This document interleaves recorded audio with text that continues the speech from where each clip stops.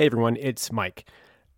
Because things seems to be changing every hour, every minute right now as it relates to the U.S. election, I wanted to flag that we recorded this episode on November 5th at around 3 p.m., which is definitely before the president's most recent press conference given in the evening of the 5th, which saw many major networks cutting away and has been described as his most dishonest moment. So we don't discuss that press conference specifically in this episode, but I think that there's many things that we do discuss that would apply. So with that, thank you for listening, and here's the episode.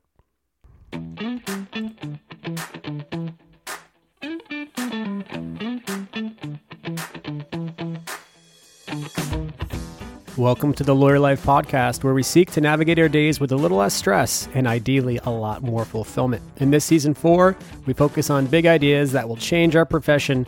Today, we discuss the presidential election in the United States. With friend of the pod, David Moskrop, we're asking ourselves what the election's impact will be on the rule of law, lawyer ethics, and democracy more broadly. I'm Mike Anderson. And I'm Darlene Tonelli. Oh, I hit the post, Darlene. Did you hear that? Sort of, meaning the... Basically, I finished my intro right where our theme song ended. Okay. And that was a mouthful. That was a mouthful because I was laughing thinking, good Lord, that's a large and weighty topic for the Lawyer Life pod. We normally confine ourselves to more, a mixture of weightiness and lightness. But today we're going to be mostly over on the talking about the hard things, right?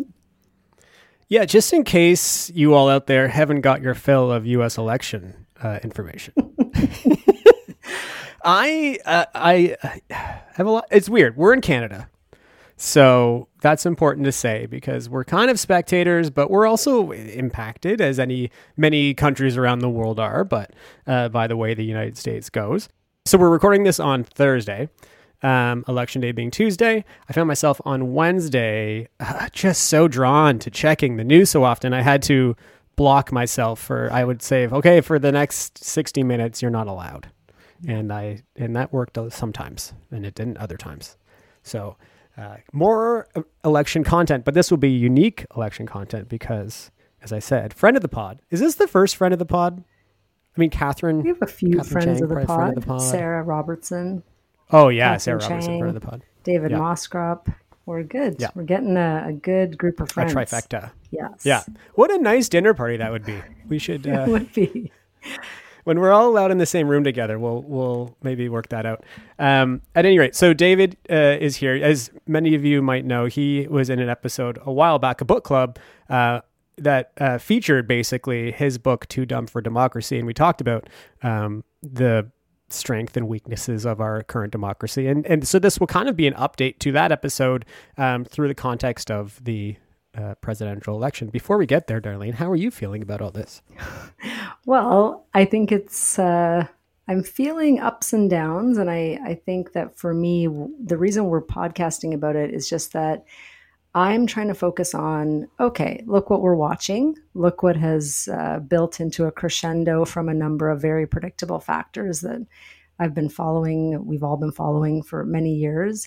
And I'm looking at it as someone who has a law degree and an ability to hopefully get involved and analyze some of this stuff and make change. So the point for me is when I was watching all this, I thought, let's talk to David about how we are going to go forward from here. Because I think when we did the book club, we were looking at some really interesting things that he was pointing out from his academic work about how people were not able anymore to process all this political information properly and sort of looking at how people make decisions. That's who I want to talk to when watching, while we're watching play out, which brings up a lot. So rather than being, a partisan podcast per se, we're really looking at the underpinnings of what's going on and where this takes us going forward as lawyers in particular. Well said. So with that, I think I'll do David's bio and then we'll get into the conversation with him. So David Moskrop is a political theorist and Shirk postdoctoral fellow in the Department of Communications at the University of Ottawa. He studies democratic deliberation, political decision-making, and digital media.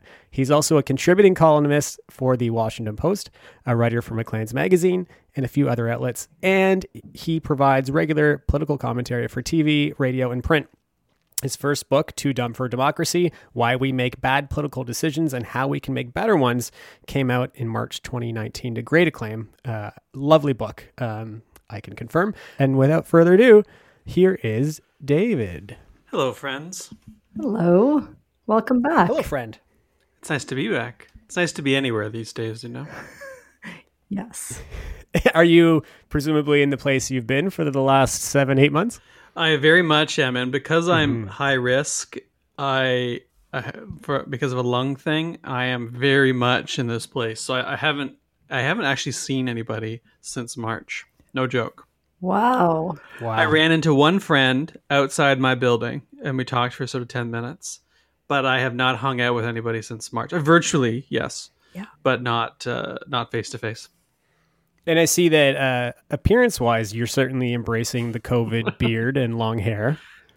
I started growing my beard and hair at the end of the federal election in Canada last October because I had just been sick of all the television. I was just going to grow it out.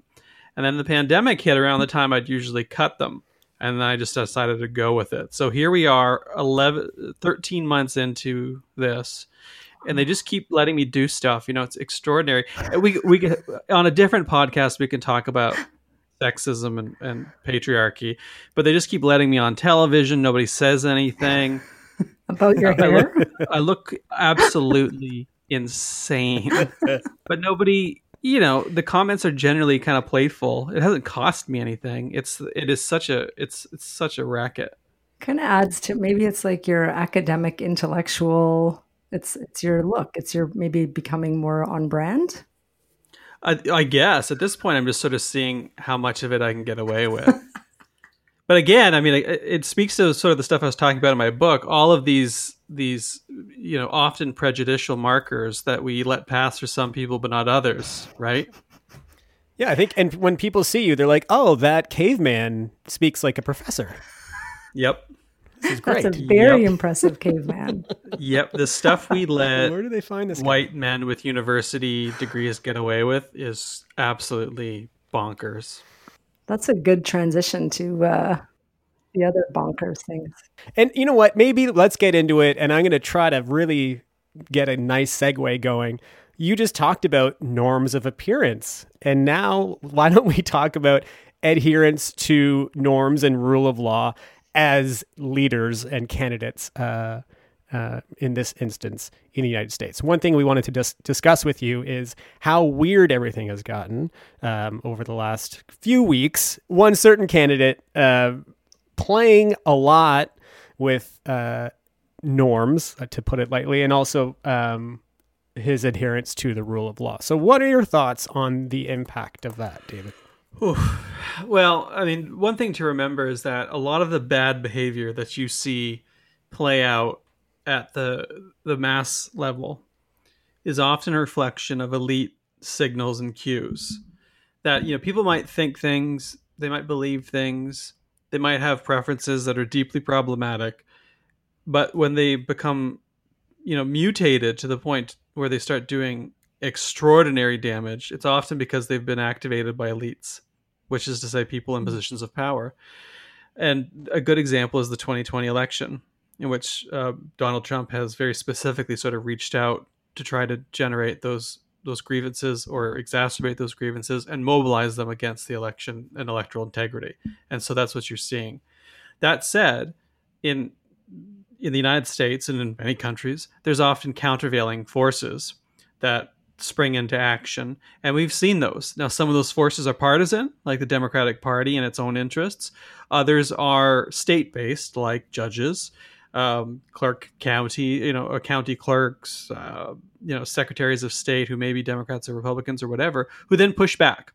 And so on balance, while I'm deeply concerned about what we're seeing, I'm actually a little bit reassured by the countervailing forces that have sprung into action. Yeah. So one of the things I have been wondering and watching this play out is when you talk about norms and all the people who need to know what they are, be aware of them, execute on them, what I keep seeing is one party is looking at the norms for the purposes of compliance, and one is just looking at where they can blast through them. And it is, I think, so shocking for people like us who were trained to observe the laws, look at them. It's just jarring to see that there's such a long game being played on breaking those norms and laws, just ignoring them and steamrolling through them. What kicks that off, do you think? Well, I mean, it depends. It's usually people, right? It's usually someone or some group comes along for some reason and decides that they're going to push things. And it's happened, a number of times in U.S. history going back to the late 18th century. So it's not like this is new. In fact, as a rule, I was tweeting about this the other day. If someone asks, has America ever been this X? The answer is yes. Right? Divided, racist, sexist, whatever. But someone called Trump the most racist president in U.S. history. In fact, I think it might have been Joe Biden. There were presidents who owned people, right? Like they fought. There were presidents who supported the institution of slavery. People have short memories, but in the recent case, you saw the growth of toxic polarization in the United States starting in the 1980s, 1990s. And that was a concerted decision to try to distinguish Republicans and Democrats and to do whatever it took to hamstring Democrats. And if you look to, say, Newt Gingrich, who was Speaker of the House of the United States in the 1990s and is still around, that was part of his strategy. It's part of his contract with America. It's part of his support of the Reagan administration and his opposition to the Clinton administration. So when you see Senate Majority Leader Mitch McConnell say in the mid 2000s, our number one goal is to make Barack Obama a one-term president, he's echoing a lot of what Newt Gingrich was trying to do with Bill Clinton in the 1990s. And that started in the sort of late 70s, 80s. Because if you go way back to the sort of post-war era in the United States, the Republicans and the Democrats were broadly similar. They were liberals. Both Republicans and Democrats were liberals. Then some folks decided that they wanted to make the Republicans more conservative. Right. And that was sort of the beginning of all that. Some of the same people back in the 70s, I guess, that are still on the scene today and just have a very long view of how long it's going to take to turn the ship. Amazing. Yeah, and who are committed to it. Look at the Senate and things like budget showdowns or the use of the filibuster or cloture motions and things like that. You can see this stuff ramp up. You could chart it and say, okay, this is how many times we saw the filibuster. This is how many times we saw cloture. This is how many times we saw the Congress deny an appointment, et cetera, et cetera, et cetera. And you can see the numbers trending up, a sort of tit for tat, back and forth. That said, if you look and see, okay, who's doing it more often, it's Republicans. We try to have a kind of both sides thing sometimes we look at this stuff. But the fact is the overwhelming majority of instances of norm breaking are Republicans. That's just what the data tells us. On that note, I mean, we don't really have to look a lot further than the appointment of the most recent Supreme Court justice in the U.S. to kind of see how norms are different based on for the Republicans in this instance, based on where they're sitting. I think in another way, I guess part of that is also when they break a norm, when let's say the Republicans in this instance break a norm, often accompanied by that is an explanation that's based on, let's say, an alternate set of facts, I think, as Kellyanne Conway once put it, alternate facts. I think really, and this is off discussed, but I'm wondering what your take is on it. When we look at the election and what folks are saying in exit polls, and when they're asked about why they voted for the candidate they did, oftentimes we hear stuff that isn't true, or that there's kind of an alternate universe that these folks are living in with the information that they're being given. Can you speak about that and its impact? Well, I mean, so we have this idea of the voter. This is what I write about in my book. The sort of dispassionate, rational, calculative machine that weighs the platforms, weighs the issue positions, weighs the retrospectively the performance of candidates, but also future looks, and says, okay, how would this other candidate do? And then, basically calculates, tabulates, and makes a decision. That's not how it works. It's basically how nothing works when it comes to politics, and very few things work outside of politics. It might be how you choose a car, under ideal circumstances, but it's not really how democracy works. There's a lot of other stuff that goes into it, and so when you sort of delve into what people say, you find that it's actually at odds with what the research tells us, and people end up rationalizing their way ex post facto rather than reasoning their way to a conclusion. Mm-hmm. And if you look at the exit poll data, which, by the way, I mean, there's some people saying, oh, it's incomplete because of the mail-in ballots. There's exit poll data that has factored in absentee voters and early voters. So, in fact, there's good exit poll data. The New York Times has some of it up. What you see is that Republicans turned out and voted Republican again, and Democrats turned out and voted Democrat again. Right. And there was a bunch of new voters, too, who broke largely Democrat, but the partisan identity of folks was on display. And there's a great book called Democracy for Realists, written by Akin and Bartels, and they sort of say, okay, yeah, the fundamental thing in American politics is identity-based, social groups. Yeah. That break politically one way or the other, and that drives most of American politics. And it's not just that people are choosing their parties because of the issue positions; they're choosing their issues because of party positions. You know what I mean? It's going the other way. It's what one political scientist, Mark Pickup, and his colleague called reversing the causal arrow.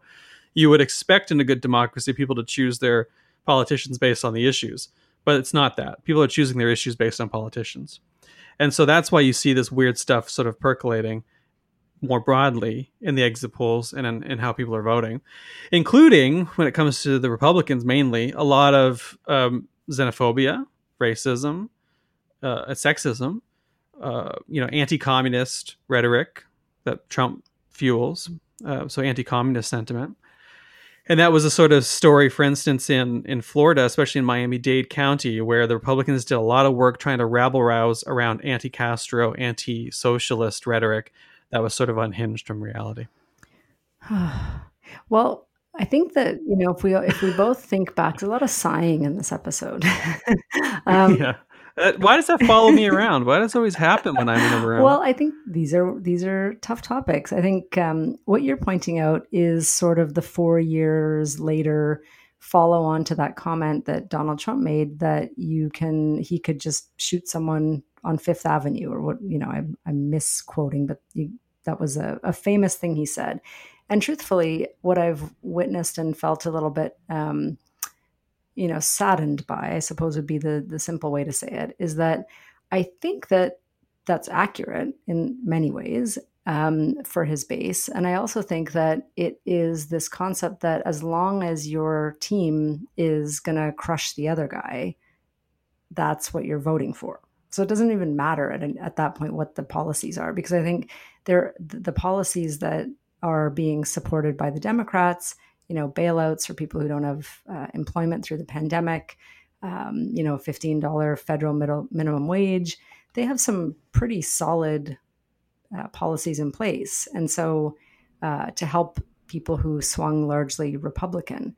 So I don't know. I think there's something to be said for that partisan divide that you're saying. And a lot of what I was witnessing in the election was that partisan divide is urban, rural, and also is driven by these alternate media universes now. So I think when I was watching the debate, for example, I was thinking, I think that Biden won the debate. But is that because the news I read indicates to me that he's making truthful zingers, right? Whereas if I only watched the news that a Trump voter watches, I might be like, yeah, that's that point I saw on Fox yesterday. So he's right. So he got a zinger. Like, can I even assess who won the debate if I'm from the wrong, from a different media universe than the other candidate? I don't know. That stuff to me was something I became aware of almost watching it play out. And it seems to support what you're saying, that you just are constantly building up your own partisan identity and then voting. Does that sum it up? Yeah. Your own partisan world, right? And I mean, people worry and hand wring a lot about echo chambers and filter bubbles, that people are only getting the news here, there, not everywhere. But the fact is that the data suggests that that's probably overstated. But it also doesn't really matter all that much, because if you're a partisan, and not everybody is, but a lot of people, especially in the US, are, and you are, a diehard partisan, which again, lots of folks are, the sort of architecture of your mind will be set up in such a way as to be able to filter all this stuff out after the fact anyway. And to, or apply lenses that will facilitate you seeing your side rosy and the other side not so rosy. And, look no further than Twitter to see that in action, right? I mean, if I play my feed is sort of heterodox on Twitter, but not all that much. I try to mix it up, but it's hard. And you can see people's reaction to things, and then you go check that against what the general public is saying, and it's two different worlds, and which is a reminder that Twitter is the real world, but it's not the whole real world, and that's true on aggregate too with lots of folks. And we forget that the United States is a conservative country with lots of rural folks. You mentioned the urban-rural divide. There's also economic divides. There's also racial divides. There's also gender divides. There's also sexuality divides. There's obviously partisan divides. There's all these cross-cutting divides. And they do produce different sorts of lenses and worlds for folks. And that plays out.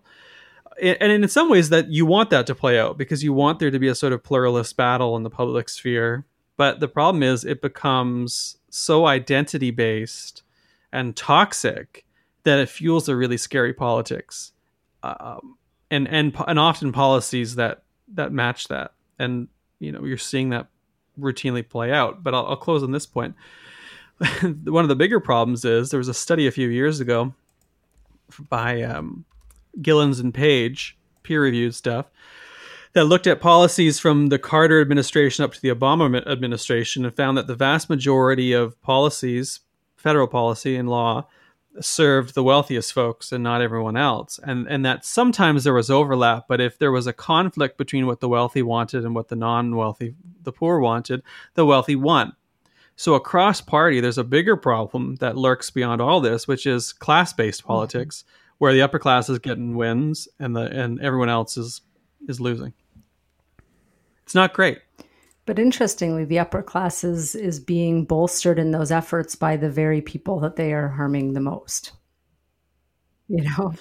Oh yeah. So if you go back to the early 2000s, there was a lot of study into this. Thomas Frank wrote a book, What's the Matter with Kansas? It was trying to understand why Kansas went from blue to red.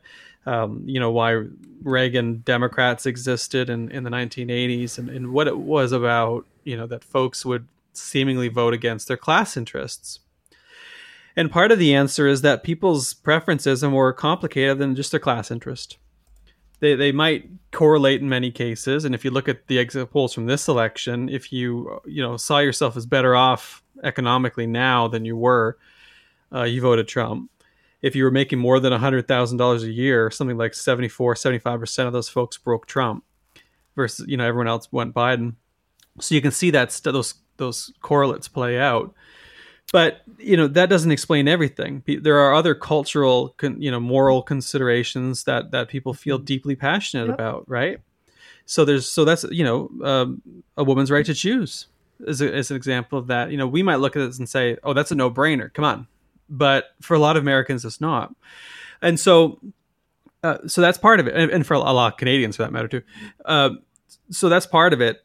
Another part of it is Trump 4 years ago played the sort of nationalist, we're going to bring the jobs back to the Rust Belt, Michigan, Pennsylvania, and so on. And people bought that. You know, we're going to bring coal jobs back. We're going to bring manufacturing jobs back. We're going to launch trade wars against China to make sure that it happens. And people bought that because they were desperate. And Clinton wasn't even trying to sell it. Not really. Mm-hmm. Of course, you know, that didn't happen. But they bought it. And, you know, it's interesting. One of the narratives was, oh, that didn't happen, so folks abandoned Trump. I'm not convinced that's true. Looking at the, you know, the data, it sort of seems to suggest that what's going to unseat Trump if he indeed loses is new voters turning out, not old voters switching. Yeah, it seemed like, for the most part, what the numbers are showing is that, you know, old voters felt like that's our guy. He's on our team. We're sticking with him. You know, despite any potential non-delivery of what he promised. But as you said, that's not often how people vote. One thing on the team point of view that I'm interested in discussing is we're getting to the point where we're going to see some action in the courts because Trump's team is challenging some results and plans, I think, still to go to the Supreme Court. And on that, that's where lawyers obviously start to get to work.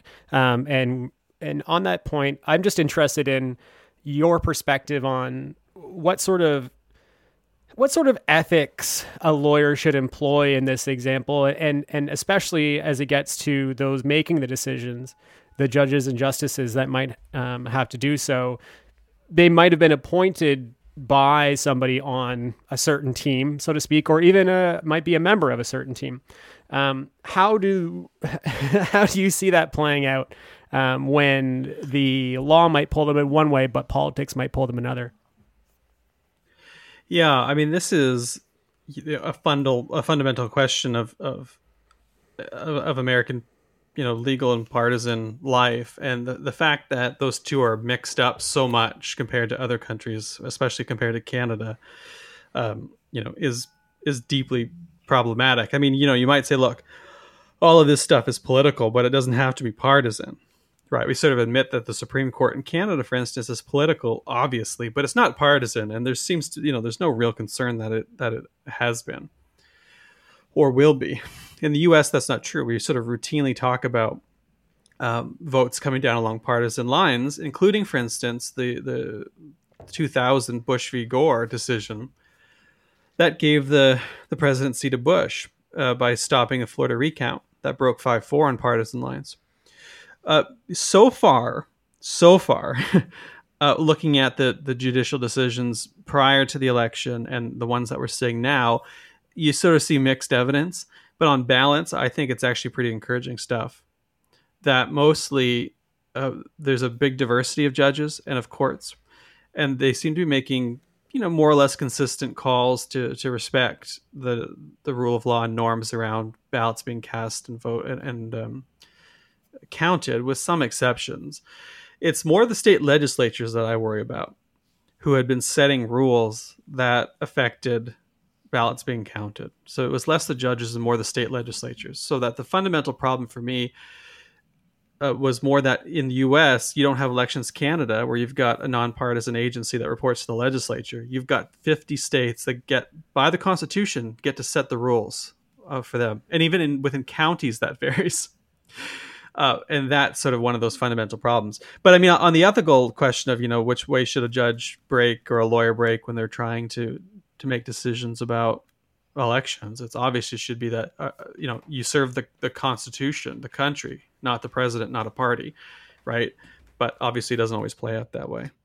Because, to go back to this, we sometimes think that lawyers and judges don't rationalize, you know, they're the ultimate reasoning machines. Yes, but I think the interesting thing here, which I think has been only a footnote, is that they're, you know, Kavanaugh and Amy Coney Barrett both acted on the Bush case for Bush. Yep. Right? Like, wasn't that the...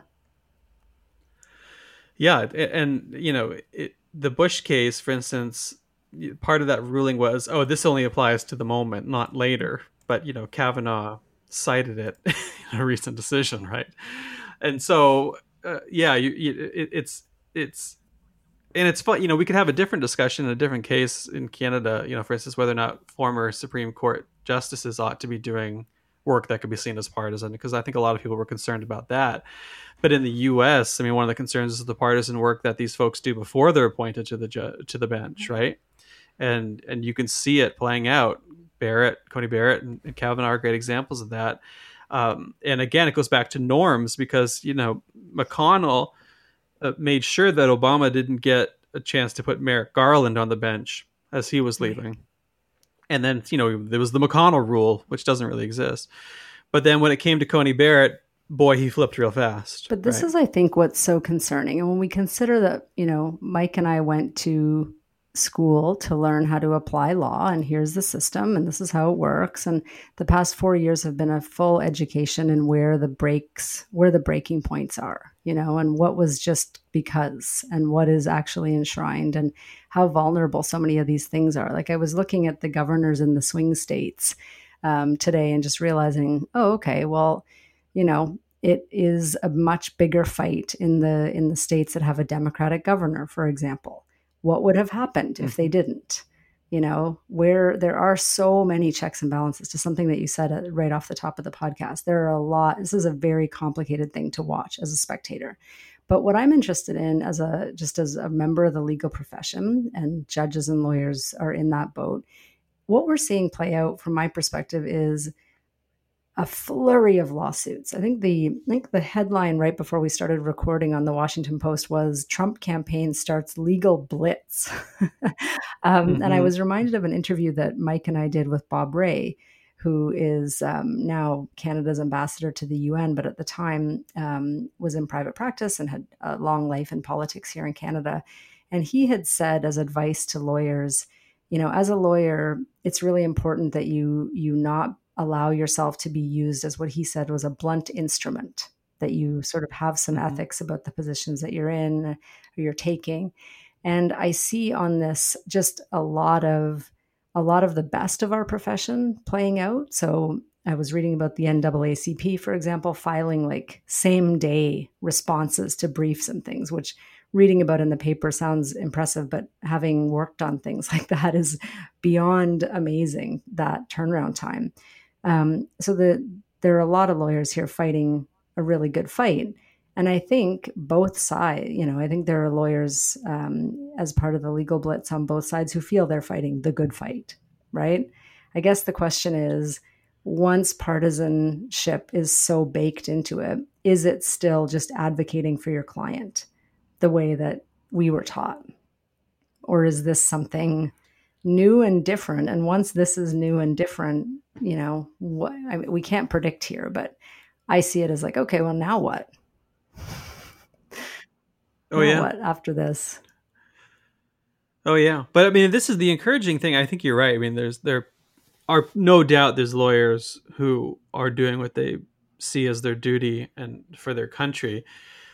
Some of them are maybe rationalizing, some of them may not, but I think on balance, it's encouraging to see the clearly, out of line lawsuits are failing, right? And you'll see some of them succeed.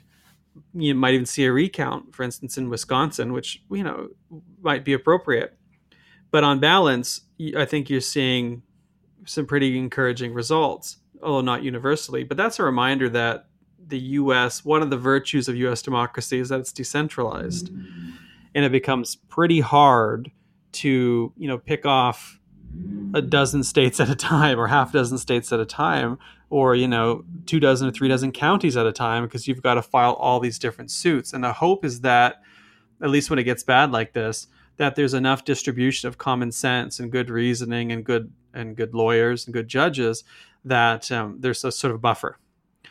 And of course, everyone pays attention to the Supreme Court, but of course, there's lots of courts. And in fact, one of the critiques that people were raising about, the Trump administration was that everyone was concerned about his Supreme Court appointments, but there were a lot of lower court appointments that didn't get as much attention that probably should have, and there was a lot of action there. But so far, the lower courts seem to be standing up pretty well, and I think there's good reason to think they'll continue to, which is extraordinarily encouraging. One of the reasons why I asked the question about, the role of the lawyer here is because in so many instances, this does come down to individuals that are in positions of power, but also it's about their ethic, and, their decision to stick to norms and to stick to the rule of law in the face of some difficult implications, or when you know there might be some negative consequences that flow from that, and I think that is an exciting thing to see put into action, for sure. So on that, I guess on this overall sort of theme, do you think that this experience that we're all going through, this pressure test of one of the world's most important democracies, is going to make things worse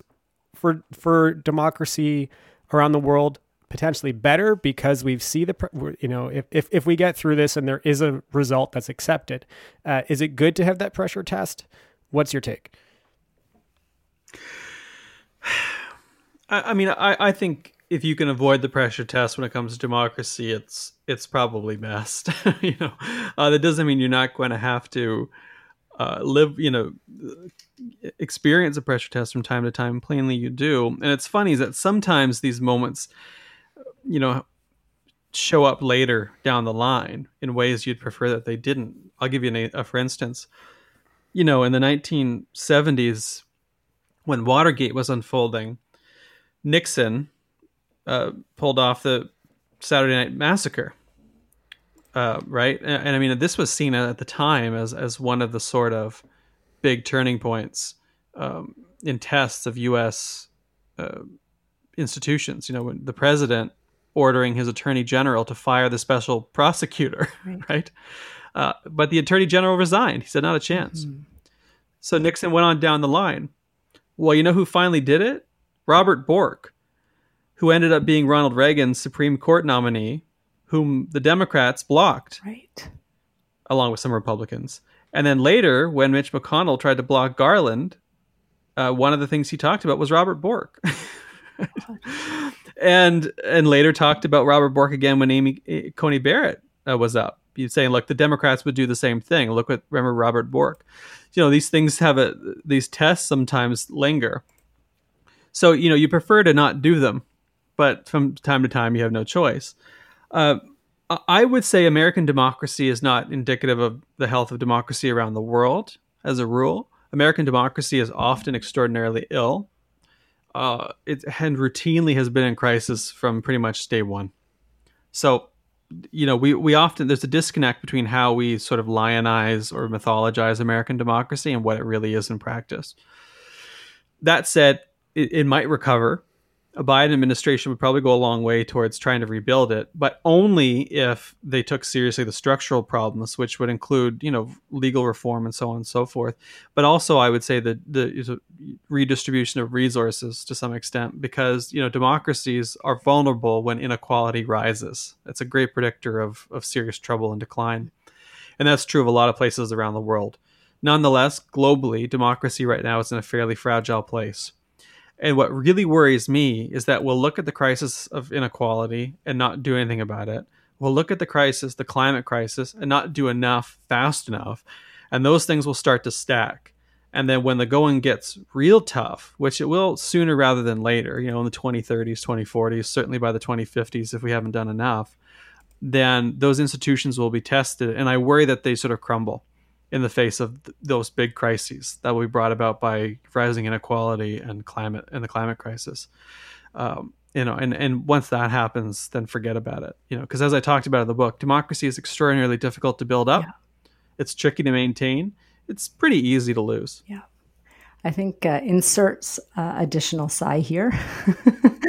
But I think it's an interesting overview when you think back to Watergate and stuff like that, and how we all grew up with that as such a scandal, and it just pales in comparison to what we see almost daily. I mean, it's quite something. So I think the thing that I'm going to take away from what you just said is that there's still someone who's got to make the call, someone who has to file the lawsuit. I looked at a lawsuit in one of the counties in the US, and it was filed based on the eyewitness evidence of a poll watcher. And the judge is like, where's your evidence? Show me some evidence that backs this up. And there wasn't any, and he threw it out. And, lawyers make calls all the time about whether it's a specious case that they're going to bring or not. And I think we do have that muscle that we can use. And one of the things Mike and I talk about so often on this podcast is that, always kind of being in a mentally, a good spot in your life, that when you get asked to do something on the wrong side of things, you can say no, whether because of the work you've done on your personal side of your life, or because you haven't overstretched yourself financially or gotten into some, addiction or debt or whatever. There are lots of reasons that lawyers have to maintain like fit mental, spiritual condition. And one of them is this one, that you get presented with these choices. And, I think it's not to say that, for this is so partisan, and people are potentially acting on on both sides are acting on what they feel is right. But I think, to me, it's just the imperative is, how do we make sure that there is some, even with all these alternate realities and alternate facts and all this stuff that's been blown up, how do we as lawyers take a step out of that? Totally. And it's worth remembering that, I mean, again, looking back at say, Watergate, one of the things that brought Nixon down, I mean, it took a long time. It didn't come easy, and it was only sort of towards the end. But there were people who said, okay, enough's enough. We can't do this, including Republicans and lots of lawyers who made the right call, right? They eventually did the right thing, and they abandoned the president, and that was the end of Richard Nixon. You'll recall the Supreme Court ordered Nixon to turn over the Watergate tapes, and he did, minus a couple of minutes. And I do think Republicans, at least some of them, I'm not saying Trumpism is going away, but I do think that Republicans will abandon Trump at some point when things really get bad. Now, and you saw some of that the other night when Trump was trying to declare victory, and he tried to declare victory in the early hours of November 4th. Republicans, by and large, just said no. And the media as well. The media was helpful on that from my perspective. They were saying falsely claims, falsely claims, right? Like, that's an important word to add there. Totally. And I watched the CNN feed, and CNN was sort of routinely saying, all the votes will be counted. These are early votes. These votes are real. John King's line was like, these are real votes, but you don't have the full context. And I found the media was extraordinarily well behaved. They were responsible. They were very careful about how they were framing things. They were very quick to call things out. Twitter would tag Trump's tweets, would block them. You had to click, view tweet after reading a disclaimer about how it was basically bogus, right? So there was a pushback that was encouraging. I mean, obviously we have a big discussion to have about technology and democracy, more to talk about with partisanship and so on. But it seems to me that this extraordinary stress test of American democracy has damaged America in the process. America was already damaged. It's damaged it further, but the republic is not exactly going to collapse from this. Okay, well, speaking of not collapsing, I think we're all still standing after that conversation. And we're going to take a break, catch our breath, and come back with our goods and gripes.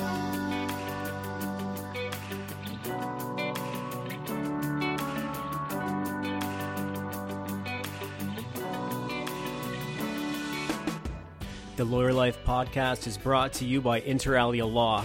Inter Alia lawyers have big firm training, in-house experience, and a wide range of expertise in technology, media, and entertainment. Our advice is business-focused, speedy, and practical. To learn more, visit interalialaw.com. That's INTERALIA-law.com. And we are back with our goods and gripes. Goods are things we want to promote and support, and gripes are things that annoy us. Friend of the pod, David Muskrop. Do you want to go first? I do. This is a general holiday-based good that I am hopelessly biased over, so full disclosure, I'm rationalizing here. People are putting up their holiday decorations early.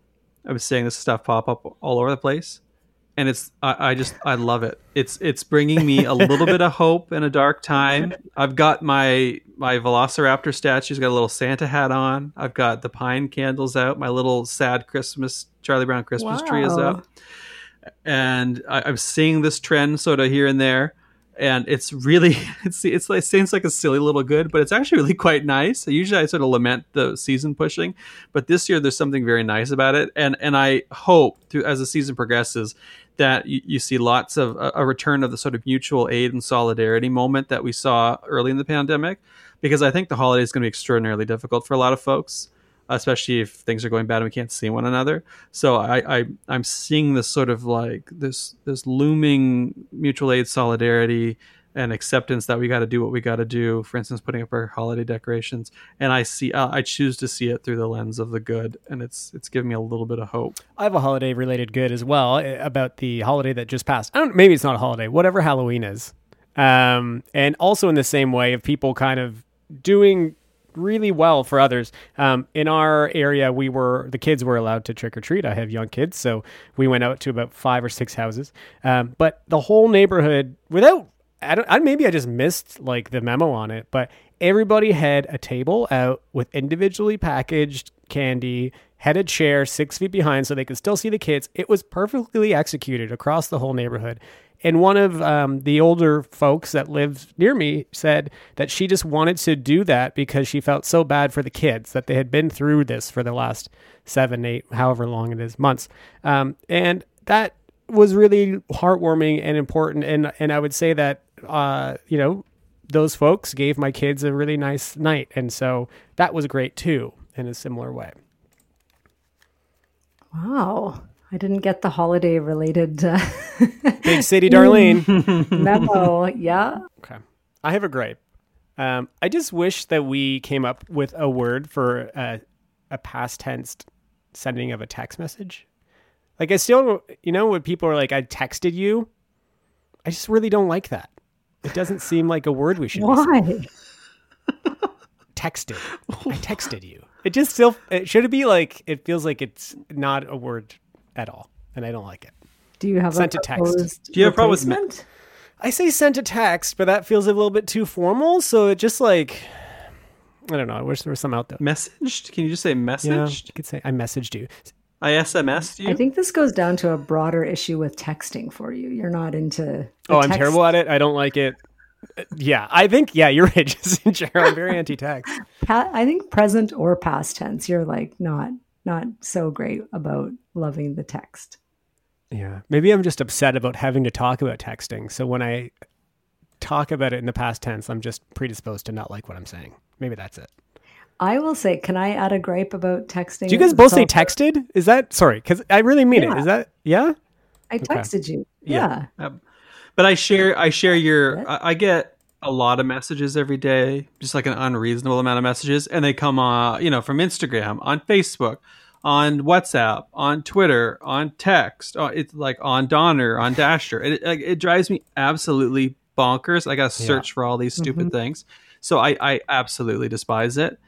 But so the word's the least of my problems. I find that the text is sort of the loudest mechanism. Like if you get texted for whatever reason, that's the thing that can get through all the noise the fastest for me in the way that all my tech is set up, because that is a notification that goes everywhere, and I could change it, but I don't, because usually if something's urgent, that's where it's coming from.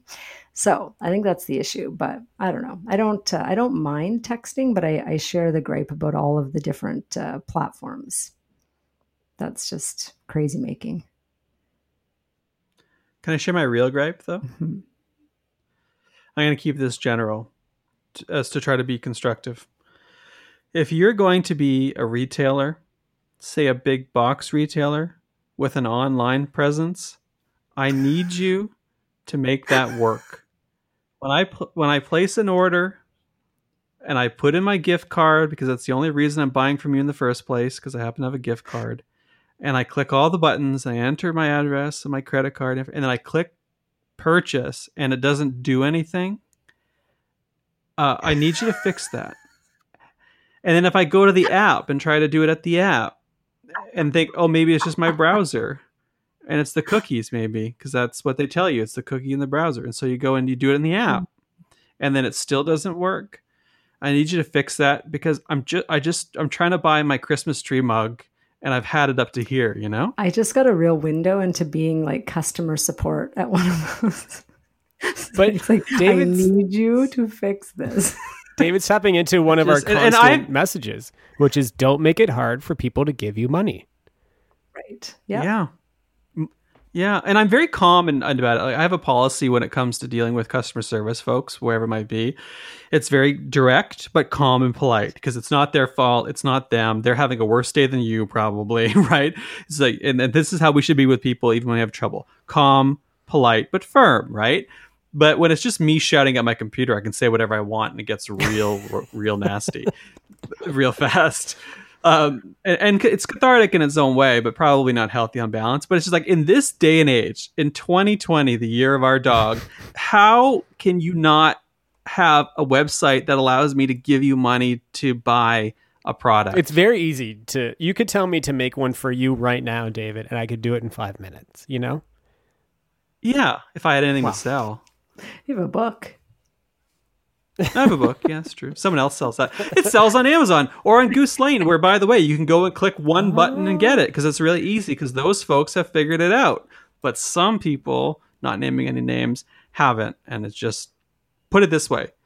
You can't find a cashier in the store, and you can't find a cashier online when it comes to these guys. I think that's a gripe-worthy thing, is that some stores are very much in the balance between going fully online and having like a retail presence, just so people know they're out there. And I find it very sad shopping in the actual store when it's like, oh, I see, this is just a shell to remind me of this brand. I see. There's nothing in here. You know, it's my husband is new to doing any kind of shopping, and he's doing it lately, and he keeps going to stores and saying, I don't understand. There's nothing in the stores. Like, there's no stock in the stores ever. I'm like, yeah, that's the situation. That's how things are going. Not in grocery stores, but in a lot of stores, I think that's getting to be more the norm.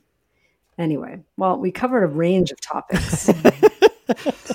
Some heavy, some less heavy. But thank you for coming on and sharing your wisdom as usual. And we always are interested in your hot take in this case, on the U.S. election results. Oh, it was my absolute pleasure. Thanks for having me. Thanks, Dave. And Darlene, we'll talk soon. Talk soon. That's it for this week's episode of LLP. Thanks to Inter Alia Law for presenting the podcast, and to Nick Fowler for composing and performing our music. See our show notes for his website. Don't forget, we love feedback. Please comment in the review section, or subscribe, or like. We'd appreciate it greatly. That's it. Talk soon.